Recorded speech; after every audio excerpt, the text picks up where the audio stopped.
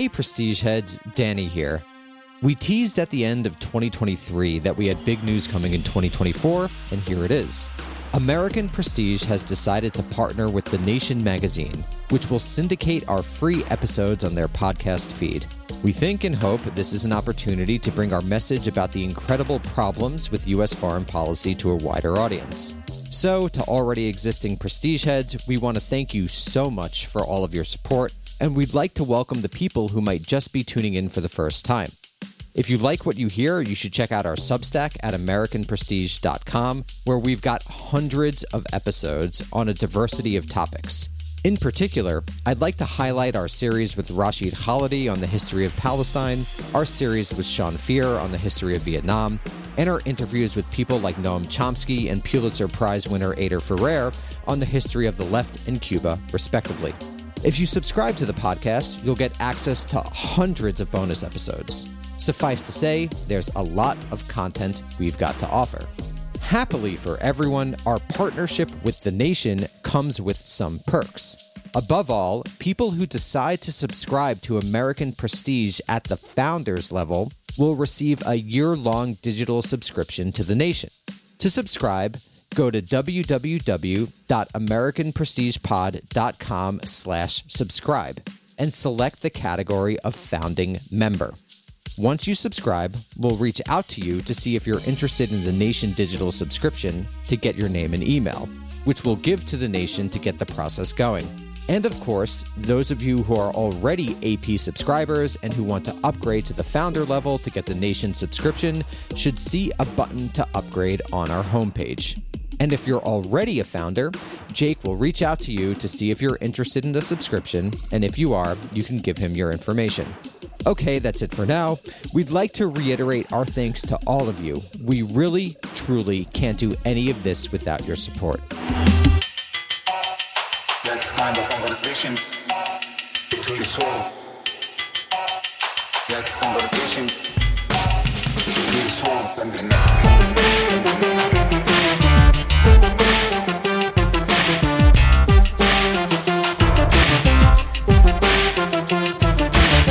Hello, Prestige Heads, and welcome to American Prestige. I'm Danny Bessner, here as always with my friend and comrade, Derek Davison.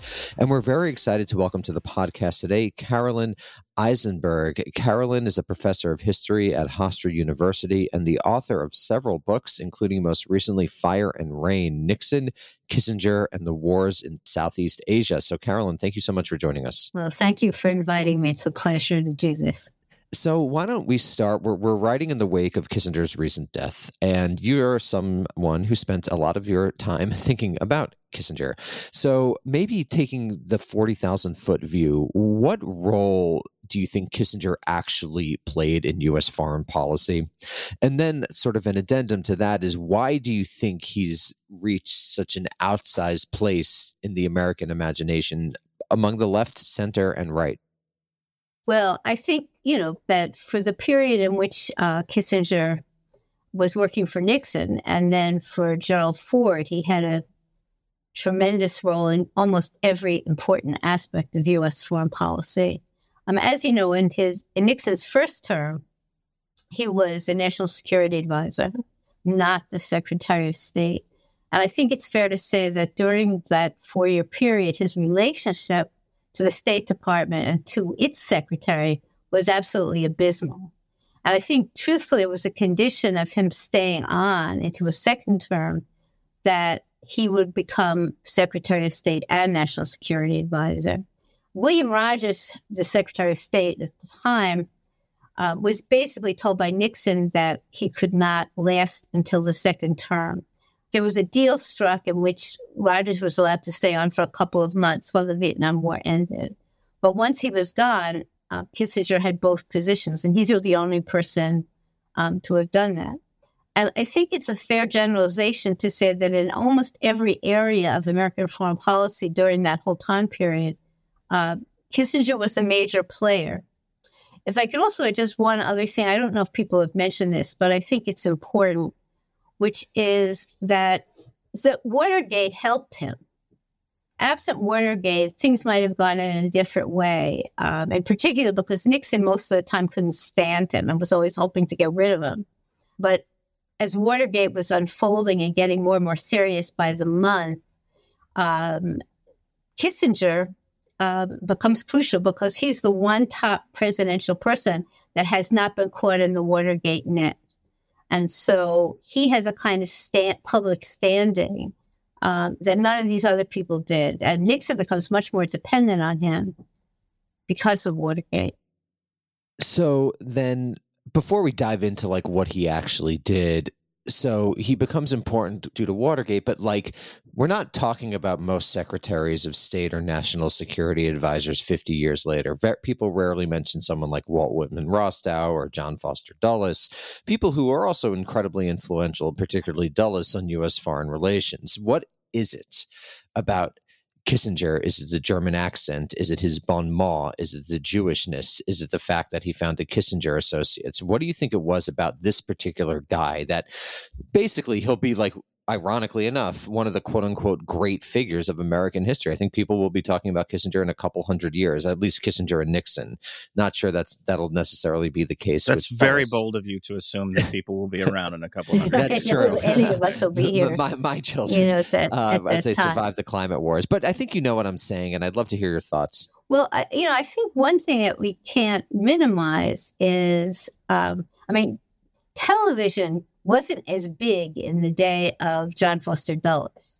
However, I think it's also relevant to think about John Foster Dulles, and most people don't, which is your point, is that even if he had had all the media access that Kissinger did, he would never have wanted to be out front. I mean, his preference, he had very specific policy goals. He had the ear of the president. He had the brother at head of CIA.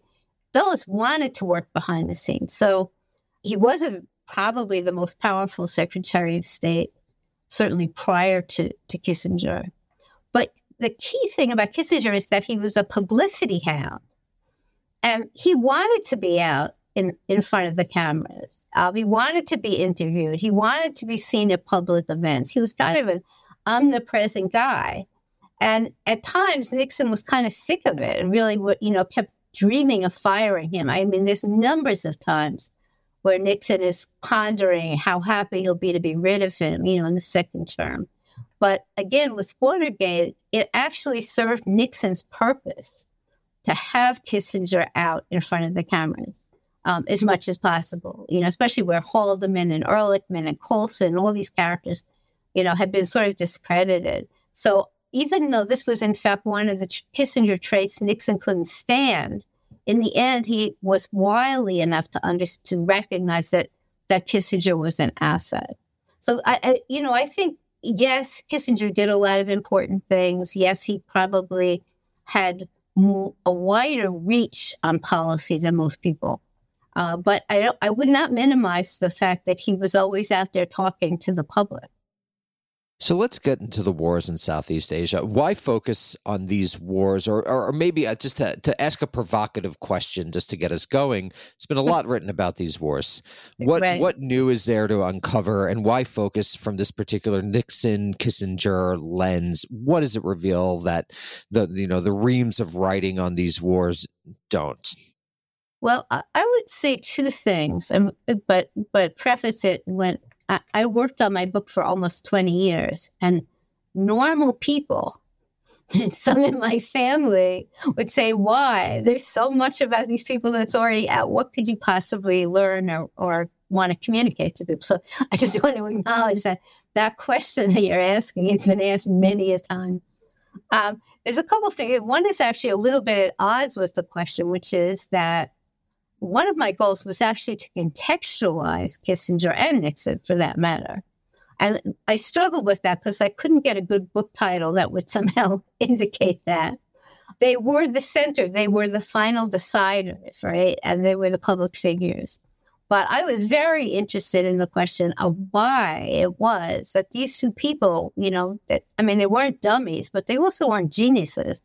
Why is it, that they were able to make those final decisions? What was behind those decisions? So that's actually really important. And I keep thinking that my book title is actually undermines that point, which is that most of the things that Nixon and Kissinger did with regard to the Vietnam War, these were policies that many other people would have followed. These were policies in particular that the military wanted.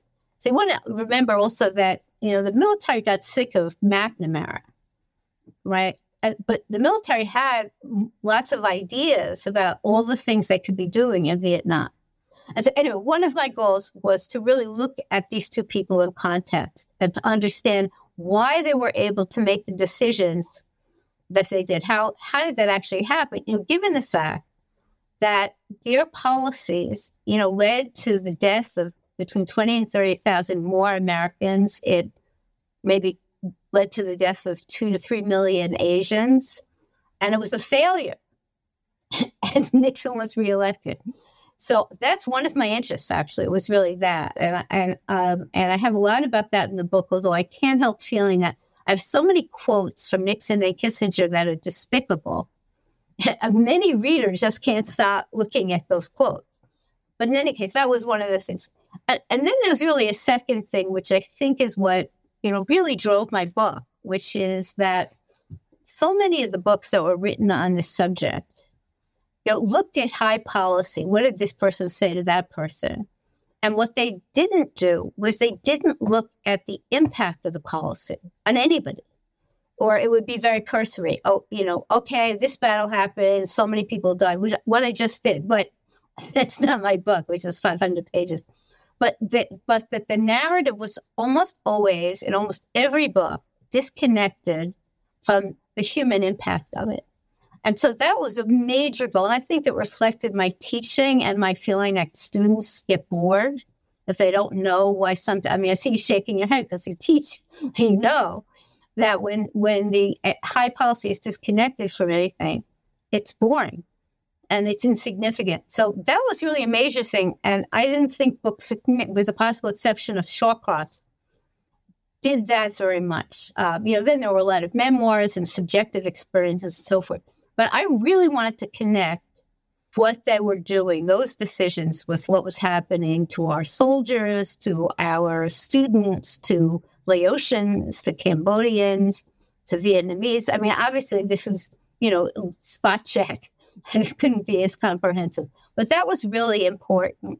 And if I could just keep going on for one more second, this is what happens when you have somebody who's written 500 pages, is one of the things that I came to appreciate, which I didn't exactly get in the beginning, is that the disconnection of Nixon and Kissinger from what was happening on the ground, not to mention the disconnection of most of the people around them, but, them in particular, they had so little empathy or imagination or curiosity about things, right? And when they picked up the New York Times and they read, somebody, writing some description of what was happening, they hated those people. So they cut that knowledge out. It was not present in their deliberations. What is the effect of what we're doing? And in the end, the great irony was their lack of interest in that, and they're not alone by any means, made them stupid. They actually made terrible decisions, decisions that did not serve them well because they weren't paying attention. Carolyn, I wonder if we could pick up on the first part of your answer there, where you talked about how this the decision to expand the war in Southeast Asia was something that was pushed by the military. I'm curious, what was the dynamic going on there? Why were Kissinger and Nixon? How did they decide who to listen to, and who were they ignoring? What was sort of the internal discussion that happened within the administration? Well, the loudest voices in the room were really coming from the military. I mean, the cabinet wasn't significant, but the national security structures were, and there was constant deliberations with a variety of high-level people, and Chairman George Chief's staff, which changed. They were also paying very close attention to McAfee in Vietnam. The U.S. headquarters there, headed by Creighton Abrams, had a very loud voice in these deliberations. And one of the little quirky things that happened, and I didn't fully appreciate. This is a little bit more, maybe a year into the situation. One of the loudest voices was Al Haig, who you might say at the beginning was kind of a nobody, but Kissinger increasingly and Nixon rely on him, and it just becomes huge, actually, as their connection to the military. So Haig is going over there repeatedly, conferring with Creighton Abrams and coming back and bringing, the word of truth. So that's actually one of the reasons. And I mean, it's very pertinent to Cambodia. And, one of the things that people bring up, and, my various friends who write about this, tend to talk a lot about Kissinger in Cambodia and his role there. But the truth of the matter is, I mean, his role was terrible on most issues. But the impetus for Cambodia was the military. And it wasn't to demonstrate that Nixon was crazy. What it was related to was that North Vietnamese troops were over the border in Cambodia. Now, if you were in the peace movement back then, which I was, and we pay no attention to that. They say, oh, by the way, there's all these thousands of Vietnamese troops on the other side of the border. We're all like rolling our eyes. Yeah, that's just another lie. It wasn't. And one thing to remember is that after Tet, and I have never managed to find the exact numbers, so don't ask. But what is true is that after Tet, there's a lot of North Vietnamese troops that are not in South Vietnam at that point. They've gone over the border, more of them into Cambodia, into Laos, back over the DMZ and into North Vietnam itself. So the U.S. military, which had been wanting to bomb Cambodia for years, actually has a louder voice, partly because that is where a lot of troops were. So, I mean, that's a very significant thing. I don't know if I should stop for breath or just keep going on this point about if we stay with Cambodia a little bit. Yeah, let's stay with Cambodia. That's cool. Our listeners like learning stuff. They can handle it. Right, guys? Yeah, I hope so. Yeah, well, obviously Greg Rand, spoke to you about that. But, one of the things also, I mean, again, I was very, very interested in this question, the context, and the question of what are the relevant pressures that actually did affect decision-making. Now, on Cambodia, there were people in the State Department, for example, who thought it was a bad idea. But you have to link Cambodia to something else that was happening, which, again, as a peace activist, I didn't know anyone who paid attention to it, okay? But the peace movement was also having an impact on U.S. policy. It wasn't like nothing. It was significant from the very beginning, but only in certain ways.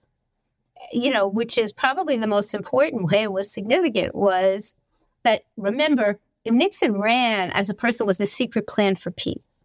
He didn't have one. However, it was understood, and here I make a big fuss about Melvin Laird, so I could talk about him for quite a long time.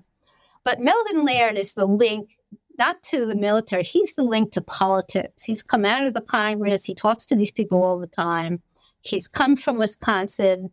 He's very attuned to the political currents, which Nixon cares about. So one of the things that Laird does very early, and one way that he persuades Nixon, is he advocates that U.S. troops have to start coming out of Vietnam. Right? And he's pushing that, probably in the second month of the administration. You have to start bringing troops out. That is non-negotiable. You have to show the American people that you're doing something.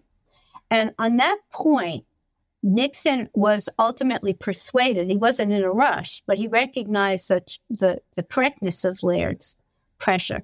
And so to some extent, when you think about Cambodia, there's another sort of subtle factor here, which is that the military is really mad about this troop removal policy. That from the beginning, they're furious about that. So there's a little bit of a sense of a trade, which is also coming in. And I'm not saying that it's a final cause, but it's definitely in the atmosphere, which is that if you're going to start moving troops out and you're going to be starting to make the military mad, let's do something that they want us to do, and which even makes sense to us. I mean, it makes sense to Nixon and Kissinger. The North Vietnamese troops are over the border. Let's blow them up. So I think that's, if you're asking a question, why was the military listened to, and how, there's a kind of intermixture of factors. But the military influence over U.S. policy is very significant. And remember, Kissinger is a conformist. I mean, that's the great irony of all this. He and Nixon are no dummies. That's true. They're smart, right? But they're basically conformists. Kissinger doesn't get to be a big shot because he's a deviant, original, out-of-the-box guy, right? He gets because he's been, sucking up to all kinds of people, and he mostly says things that everyone agrees with. Ditto Nixon. So, in terms of the fact that they come in, the war is still going on. You have 550,000 American troops in Vietnam. You feel some pressure to accomplish something. Who are you going to listen to? So the military has a very powerful voice at the beginning. Later, it changes, and they get really mad at the military. But that's not true for the first 2 years. I wanted to actually take a step back and ask a methodological question because, in some sense, the last 15, at this point, 20 years of scholarship in the history of foreign relations has been to center the United States and been to emphasize, other actors or transnational flows, international actors, quote unquote. But as someone who looked at this, what do you think was actually driving decision-making in Vietnam? IR scholars view the world as a risk board. It's a bit of a parody, but there's some element of truth there. But what made Kissinger and Nixon do what they did? Was it primarily domestic factors? Is it politics? One thing that has to be put in, I actually think there's two different questions in one. So I'm tempted to answer the easier one, actually, as any sensible guess would do. This one is about the motivation of the enemy. And it's probably the thing I've been most criticized for by anybody, which is I was very cautious about attributing motives. And I thought later, I attribute lots of motives to the Americans, but I don't do anything comparable for the Vietnamese. And I think I actually got oddly even more cautious about that because since I had amazing sources on the U.S. side, especially the tapes and the Kissinger telecons, I think I got hesitant about saying anything without access to comparable documentation. That said, we're talking about two Vietnams. And we talk about South Vietnam, I don't think there's much mystery. Their goal was to win and to defeat the North and to remain as a separate government. And from that perspective, to keep the American forces inside what they called their country for as long as possible. I mean, that, just there's literally nothing to indicate to the contrary. They wanted to keep the war going.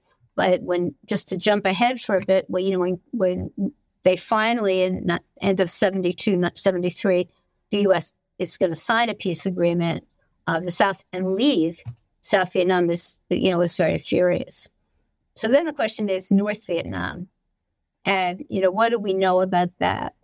And, my simple-minded answer is that they wanted to keep fighting. I don't think they were terribly interested in a peace agreement.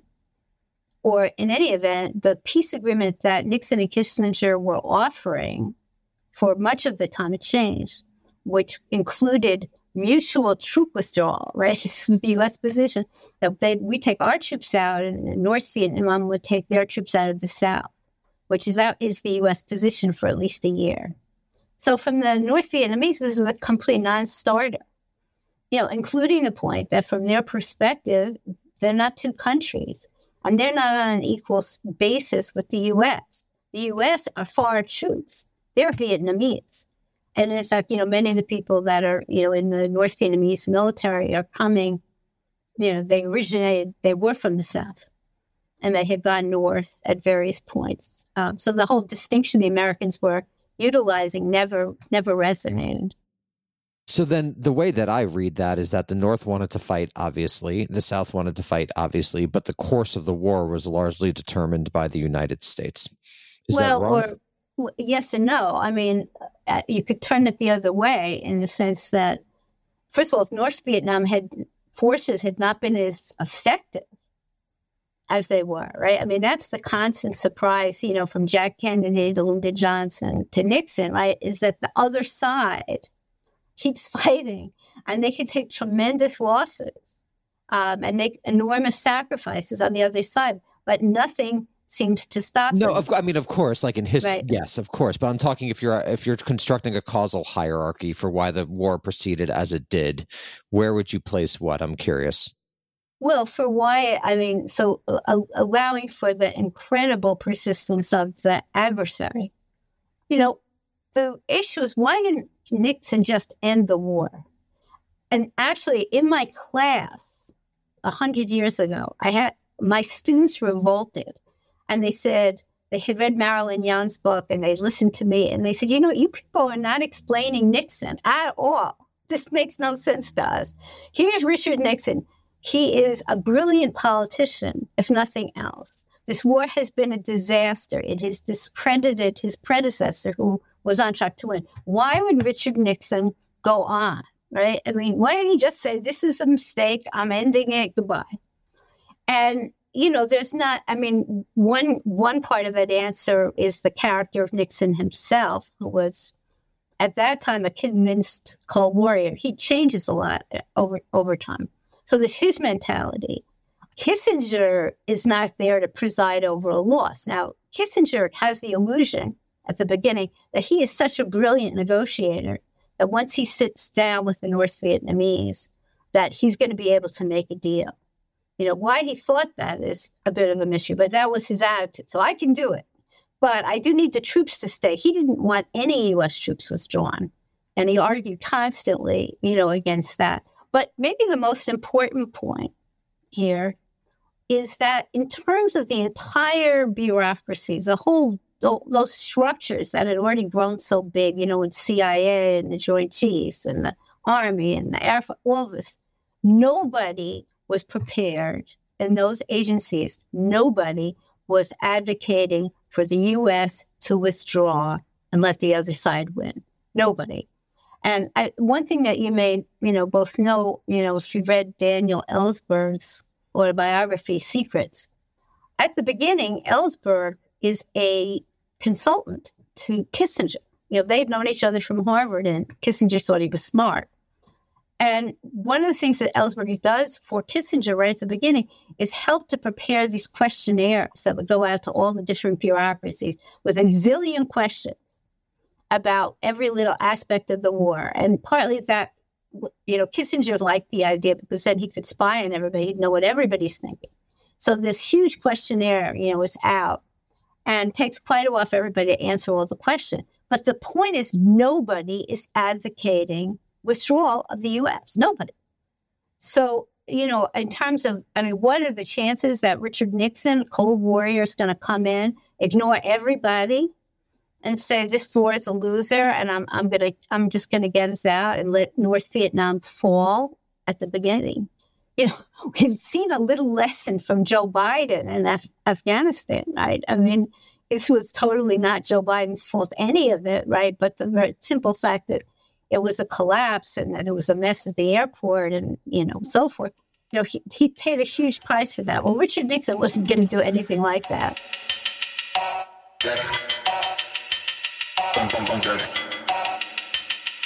So you divide your book with Lamson 719.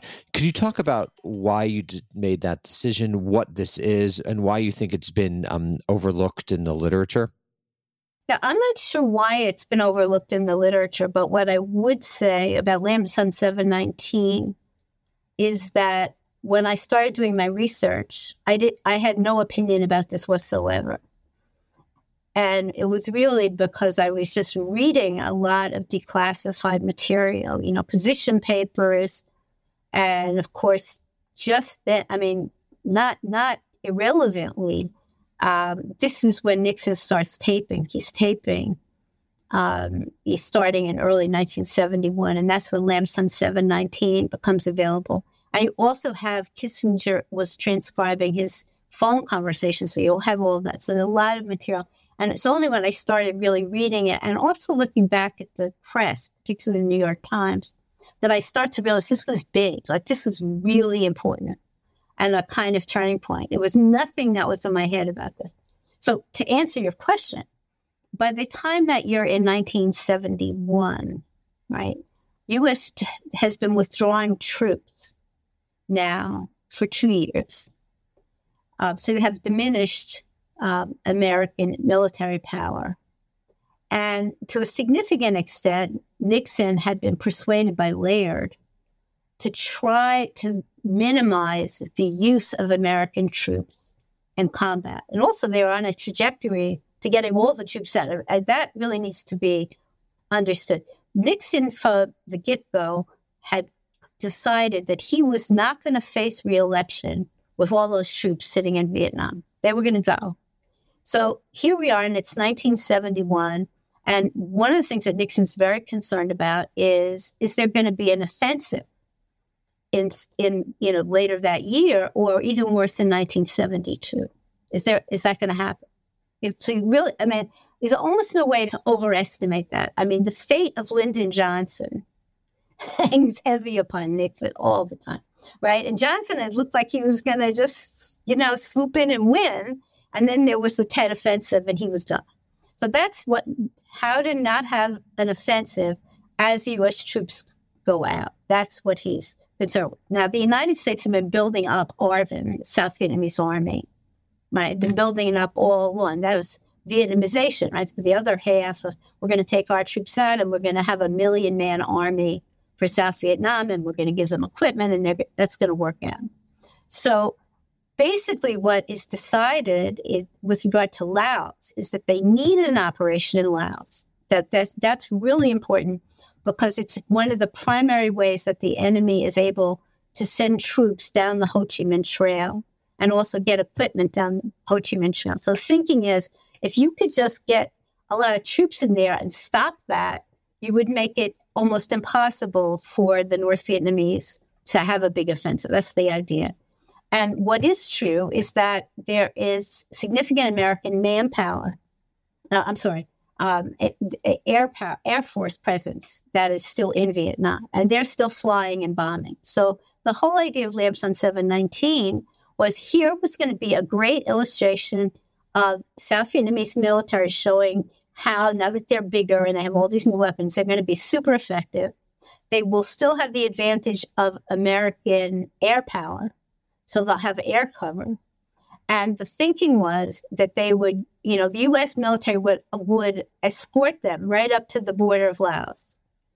And then they would go on their own, but U.S. planes would keep bombing, and they would get to the town of Chapong. They would stay there for several months because that was where the crossroads were, and significantly reduce the infiltration. So that's what the plan was. And again, there's just, they were so excited about it. Kissinger's thinking this is so brilliant. Now Haig is a big advocate of it and so forth. So the operation starts, and there's trouble from the very beginning, which I won't go into, but as they're making their way, across to the border, there's problems that are encountered right away, including bad weather, right? And some people are trying to tell Kissinger, who's not listening, if the weather is bad, U.S. planes can't fly, and then what's going to happen is that the South Vietnamese military is not going to have air cover. There's warnings, but nevertheless, they go across, they cross into Laos. They take forever to get there. And in fact, they're so slow to move because they're dealing with a counterattack by the enemy that at a certain point, the U.S. sends helicopters in to pick up some of these South Vietnamese troops and bring them to where they're supposed to be. But they get there, and there's high excitement in Washington. Look what we've done. They're there. It's going to be really big. It's wonderful. It wasn't. The North Vietnamese troops had moved, some of them that were a little bit more remote, they moved closer. There's very intense military action. The South Vietnamese are not fighting well. And then, on top of everything, within a week, President Thieu announces he's pulling them out. This is completely flabbergasted them. They are so angry and upset. And they blame everybody except themselves for this mess. So instead of I imagine that's a big shift. The relationship with Thieu. So what happens after Lam Son 719? How does this reshape things? Well, I just want to say one last thing about the disaster, although I managed to write 50 pages about it. But the disaster is that the South Vietnamese troops are fleeing, right? Laos as fast as they can go, and they're terrified. And that's where you have television cameras picking up the fact that you have South Vietnamese troops clinging to the skids of American helicopters, desperate to get out of there. So the sort of optics of it are absolutely horrible. And so the problem for and Nixon and Kissinger understand that this has been a terrible disaster. And we have a lot of that on tape of how upset and disturbed they were. And what are they going to do?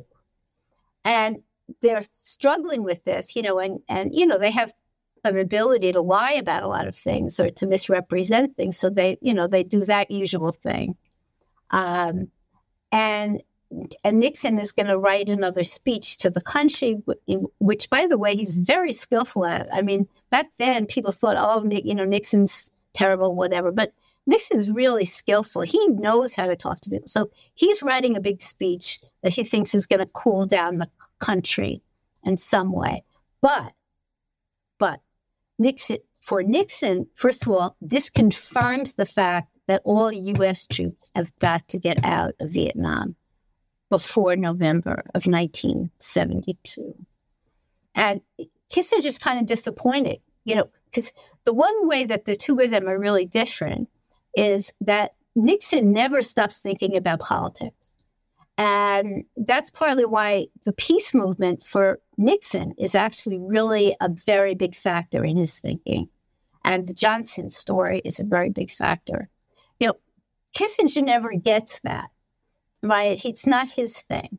So, from his point of view, the whole idea that you're taking troops out, he never agreed with it. He still doesn't agree with it. But basically, Nixon says to him, Henry, we can't ignore this fact of what's happening in the country. I don't know how many times he tells Kissinger, to remember that there's a vote someday, that's happening. So that's, it deepens Nixon's conviction that he has to have the troops out.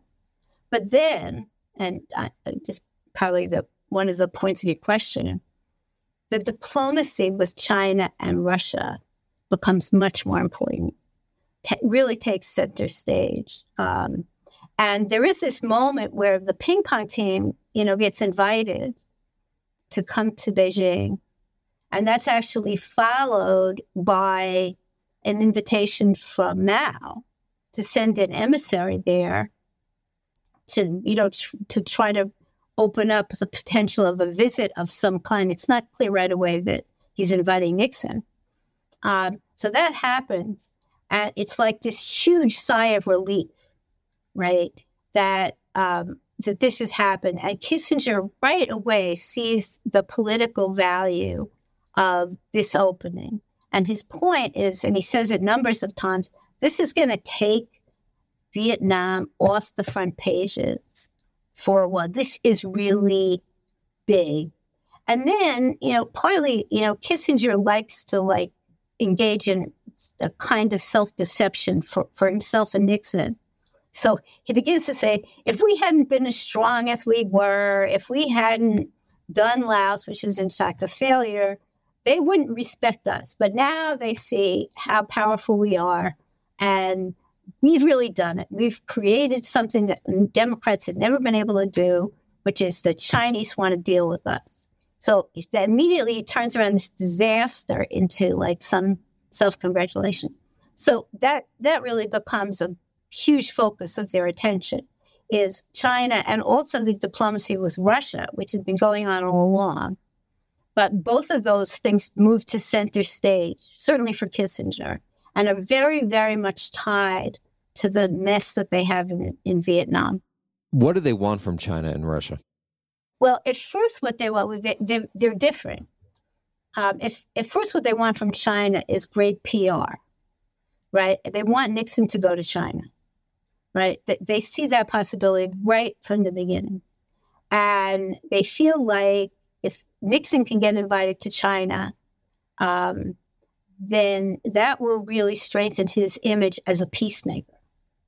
So that is really the initial thing. This is going to be phenomenal PR. It's going to be helpful with the public, blah, blah, blah. And so really from that summer of 1971 through the end of 71, beginning of 72, a lot of the diplomacy on Kissinger's part is really trying to make sure that visit will happen, that a lot of television cameras are going to be allowed. They have a whole plan for what kind of publicity there's going to be. So when Nixon is toasting people in China, that Americans can wake up in the morning and see this wonderful thing. So there's a whole huge PR thing. Can't really emphasize that enough.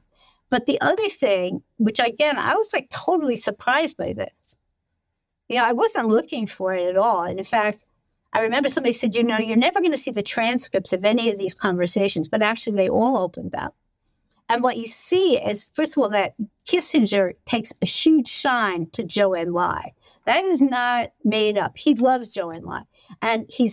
And you have to recognize Kissinger's life is not as pleasant as he wants, because he has to spend time talking to nitwits like Haldeman and Ehrlichman and Colson, all these people that he considers to be, way below him. And now he's found a partner. And he loves to spend hours and hours with Zhou Enlai. He also, however, more pragmatically, he begins to think that the Chinese could, under certain conditions, put pressure on the North Vietnamese to make concessions at the negotiating table. And now one of the keys to that is, in fact, to let the Chinese government know that the U.S. commitment to Taiwan is not anywhere near as unshakable as the speeches would suggest. So there's a little bit, and it gets bigger, really, of trading away Taiwan, in various ways, which is sort of relevant to now, in a sense. But letting the Chinese get the clear impression that the U.S. is willing to be flexible and to make concessions on Taiwan if they will help with Vietnam. So that's the second thing. A third thing is that they think by getting along with the Chinese, right, that's going to put pressure on the Russians. And they're very interested in improving relations with the Russians. So I would say all of that is in, and this is the kind of complexity that Kissinger loves. So he's got all these balls in the air and he's thinking of this and he's thinking of that. But it's not as profound as one might imagine. So he thinks China is pressure on the Russians. Now, the Russians, they think from very early on, could be really helpful in Vietnam. And I understand that it's Russian economic and military support that's more important for Hanoi than the Chinese assistance. So is there a way that the Russians can start pressuring Hanoi? And that's something, that is an idea that is present almost from the beginning. And among the really interesting transcripts that are available from those early talks with Dobrynin and meetings is that basically what Kissinger is telling him is, look, we know that what you guys really care about is Eastern Europe. And we used to care about it too. But you know what? We accept the reality here. We accept the reality of your alliance, the Warsaw Pact. We accept the reality of a divided Germany. We accept the reality of even a divided Berlin. We're not going to bother you about it. And he actually has the audacity to tell at one point, to tell Dobrynin, and sometimes you might hear us complaining about Eastern Europe. Don't listen to it, because that's just a need that we have certain constituents in the Midwest who really care about it. And so we make speeches about it. It has nothing to do with what we really care about. You can have Eastern Europe. But we need your help in Asia. We need your help in Vietnam. And he's doing. So, Carolyn, actually, let me interrupt for a second, because what it seems to me, and correct me if I'm wrong, is that there's almost a dialectical relationship happening here. Is that you get this, what I would say, broadly positive reaching of agreements with both China and the Soviet Union as almost a dialectical response to the failures in Vietnam. Is that correct? And if so, what does that say about U.S. foreign relations? Nothing good, but it's very cynical. And there is a dialectical relationship because, one of the things is what I said happens right from the very beginning, which is we don't care about Eastern Europe. And you can find this in the transcripts. We don't care about that. That's, to me, I honestly, I read it, my eyes are popping. You're really telling him that directly? You're going to say, we just do it for voters, and here's what. So, there is. But what I'm saying also is that the diplomacy with with the Soviet Union is constantly being affected by what's happening in Southeast Asia. They're very intertwined. One of the ways that they're intertwined, and I have to tell you, Ding, that I have never found a way to say that it's not boring. I can't. And even in my book, I think people go to sleep, which is about SALT, about the arms agreements that, they hear so much about, that Kissinger negotiated with the Soviets. Because in Kissinger's devious mind, he thinks that the arms agreement is going to be something that it's an incentive for the Russians to be helpful to us. So that's part of where he's coming from. And I've yet to find an interesting way to say this. Numbers of people have made the observation. First of all, Kissinger takes over those negotiations. The U.S. has a delegation in Helsinki. These people are earnestly negotiating, but behind the scenes, Kissinger has opened up the secret channel with Dobrynin, and he's negotiating the arms agreement, and he's completely undercutting the people in Helsinki. So that's a really miserable story in and of itself. But a number of commentators have made the point that the deal that Kissinger made with the Russians wasn't all that favorable to the United States. And there's always a lot of speculation about how come. And just to be a little bit more specific, is that the way that SALT I got negotiated was a way in which the Russians had the potential to actually be ahead of the United States in ground-launched nuclear missiles and sea-launched nuclear missiles. That numerically they were going to have more. Now, at the time, Kissinger said, not to worry, because we have MIRV. We have MIRV technology, and your listeners may never have heard that term, but it's the ability to put multiple warheads on individual missiles. And back then, the Russians didn't know how to do that. So that was Kissinger's thing. Well, we have MIRV. It doesn't matter if they have bigger numbers and whatever. Well, it turned out the Russians acquired MIRV. And so a lot of writers are speculating about why did Kissinger give that ground, or why did he make that mistake, or, whatever. But my own view of this, which is unproven, is that he didn't care that much.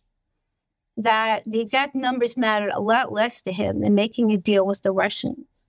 And again, that's taking place. First of all, he gets a lot of credit, which is no small motive for him.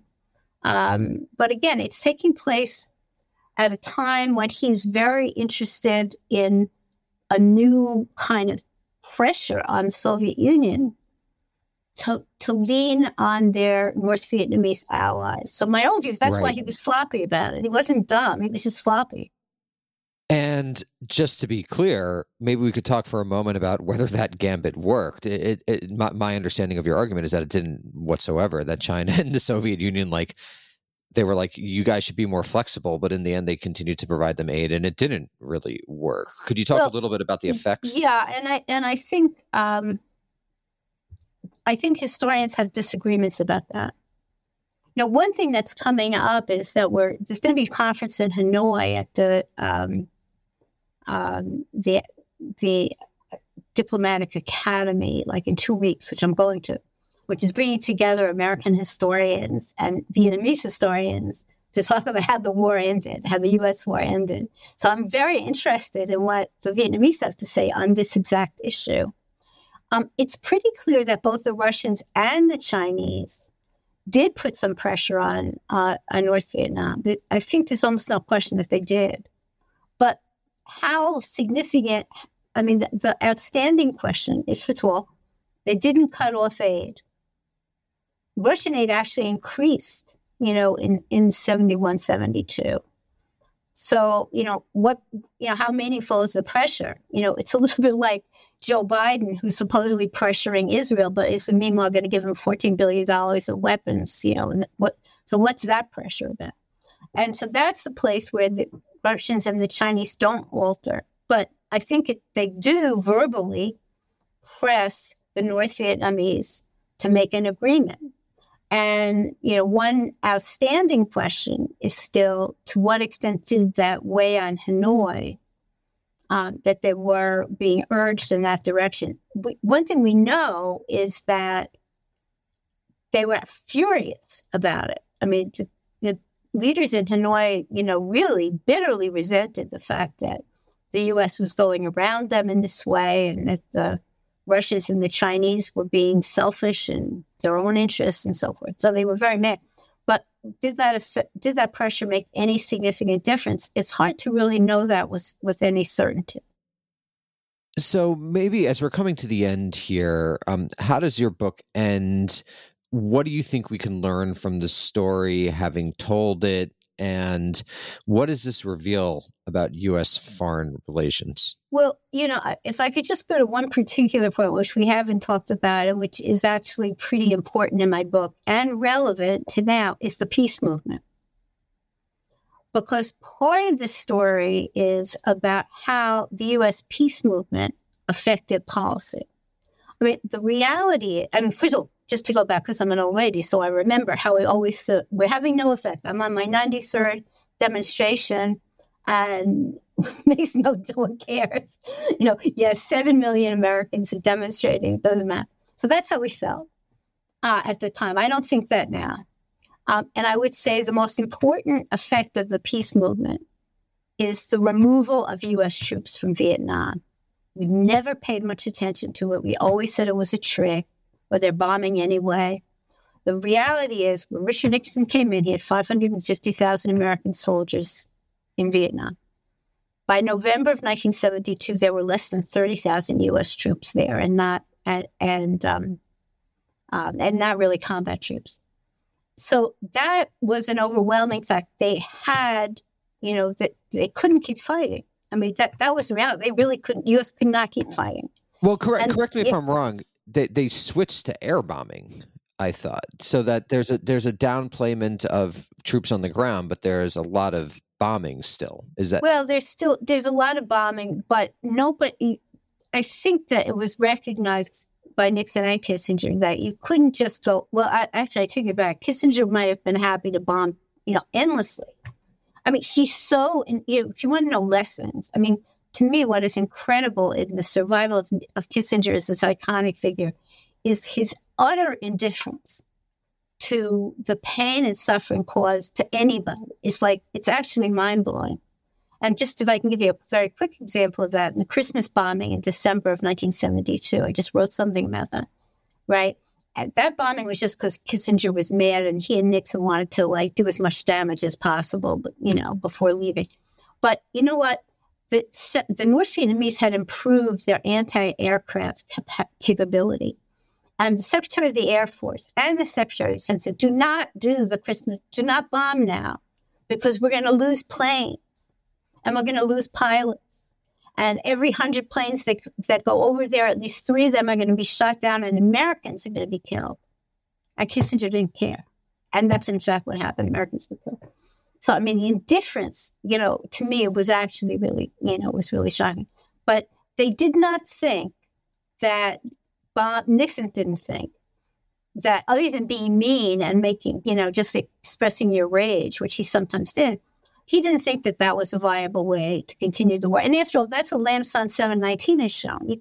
So you're just going to keep bombing forever, and so I think that the peace movement had an enormous impact on this. I mean, if there had not been a peace movement, would they have taken troops out or would they have added them? The military wanted to add, not subtract. So I felt after. I mean, that's just the beginning of how I think the peace movement was important. One other quick thing about the peace movement, everybody sort of seems to say, the McGovern campaign was like a flop. Look how badly it did, lost every state, etc. But what is not recognized is that McGovern had essentially consolidated the Democratic Party in an anti-war stance. And that was very important in terms of what really happened. We usually forget this, but when Nixon won that landslide, 2 more anti-war senators were elected to the Senate. And three of Nixon's allies in the House, Gerald Ford, Senator Stennis, Senator Goldwater, 1 week after Election Day, they go up to the White House and they say to Nixon, there will be no more money for this war after January 1st. You have got to settle it now. And as far as Nixon is concerned, that's the last word. He is determined to have it resettled. So one of the lessons which, we didn't really talk about till the end that I learned really was that, that the peace movement really made a huge difference, that having an aroused citizenry made a difference. That's not to minimize the tragedy that happened in that place, right? I mean, obviously we would have liked to have stopped it, of course not. Before, of course not, yeah. But I kind of came away from my research feeling like, wow, we actually made more of a difference than we actually appreciated. So in terms of what we're, thinking about now, I don't think it was exactly what you're really asking me about, but I think that, now more than ever, we need a citizenry that's mobilized. American policy is a mess, and people are being massacred in Gaza right now by, U.S. officials who think this is the only way to go. So, but we're seeing right now that there's a lot of protests coming on, right? Across this country, New York City is filled with protests. And maybe that's going to make a difference. So that's one of my takeaways. That's a good place to end. Very hopeful. We agree. American citizens need to get more involved. Carolyn Eisenberg, thank you so much. Everyone, please check out her book, Fire and Rain, Nixon, Kissinger, and the Wars in Southeast Asia. And we'll see you all soon. Bye. And thank you for having me.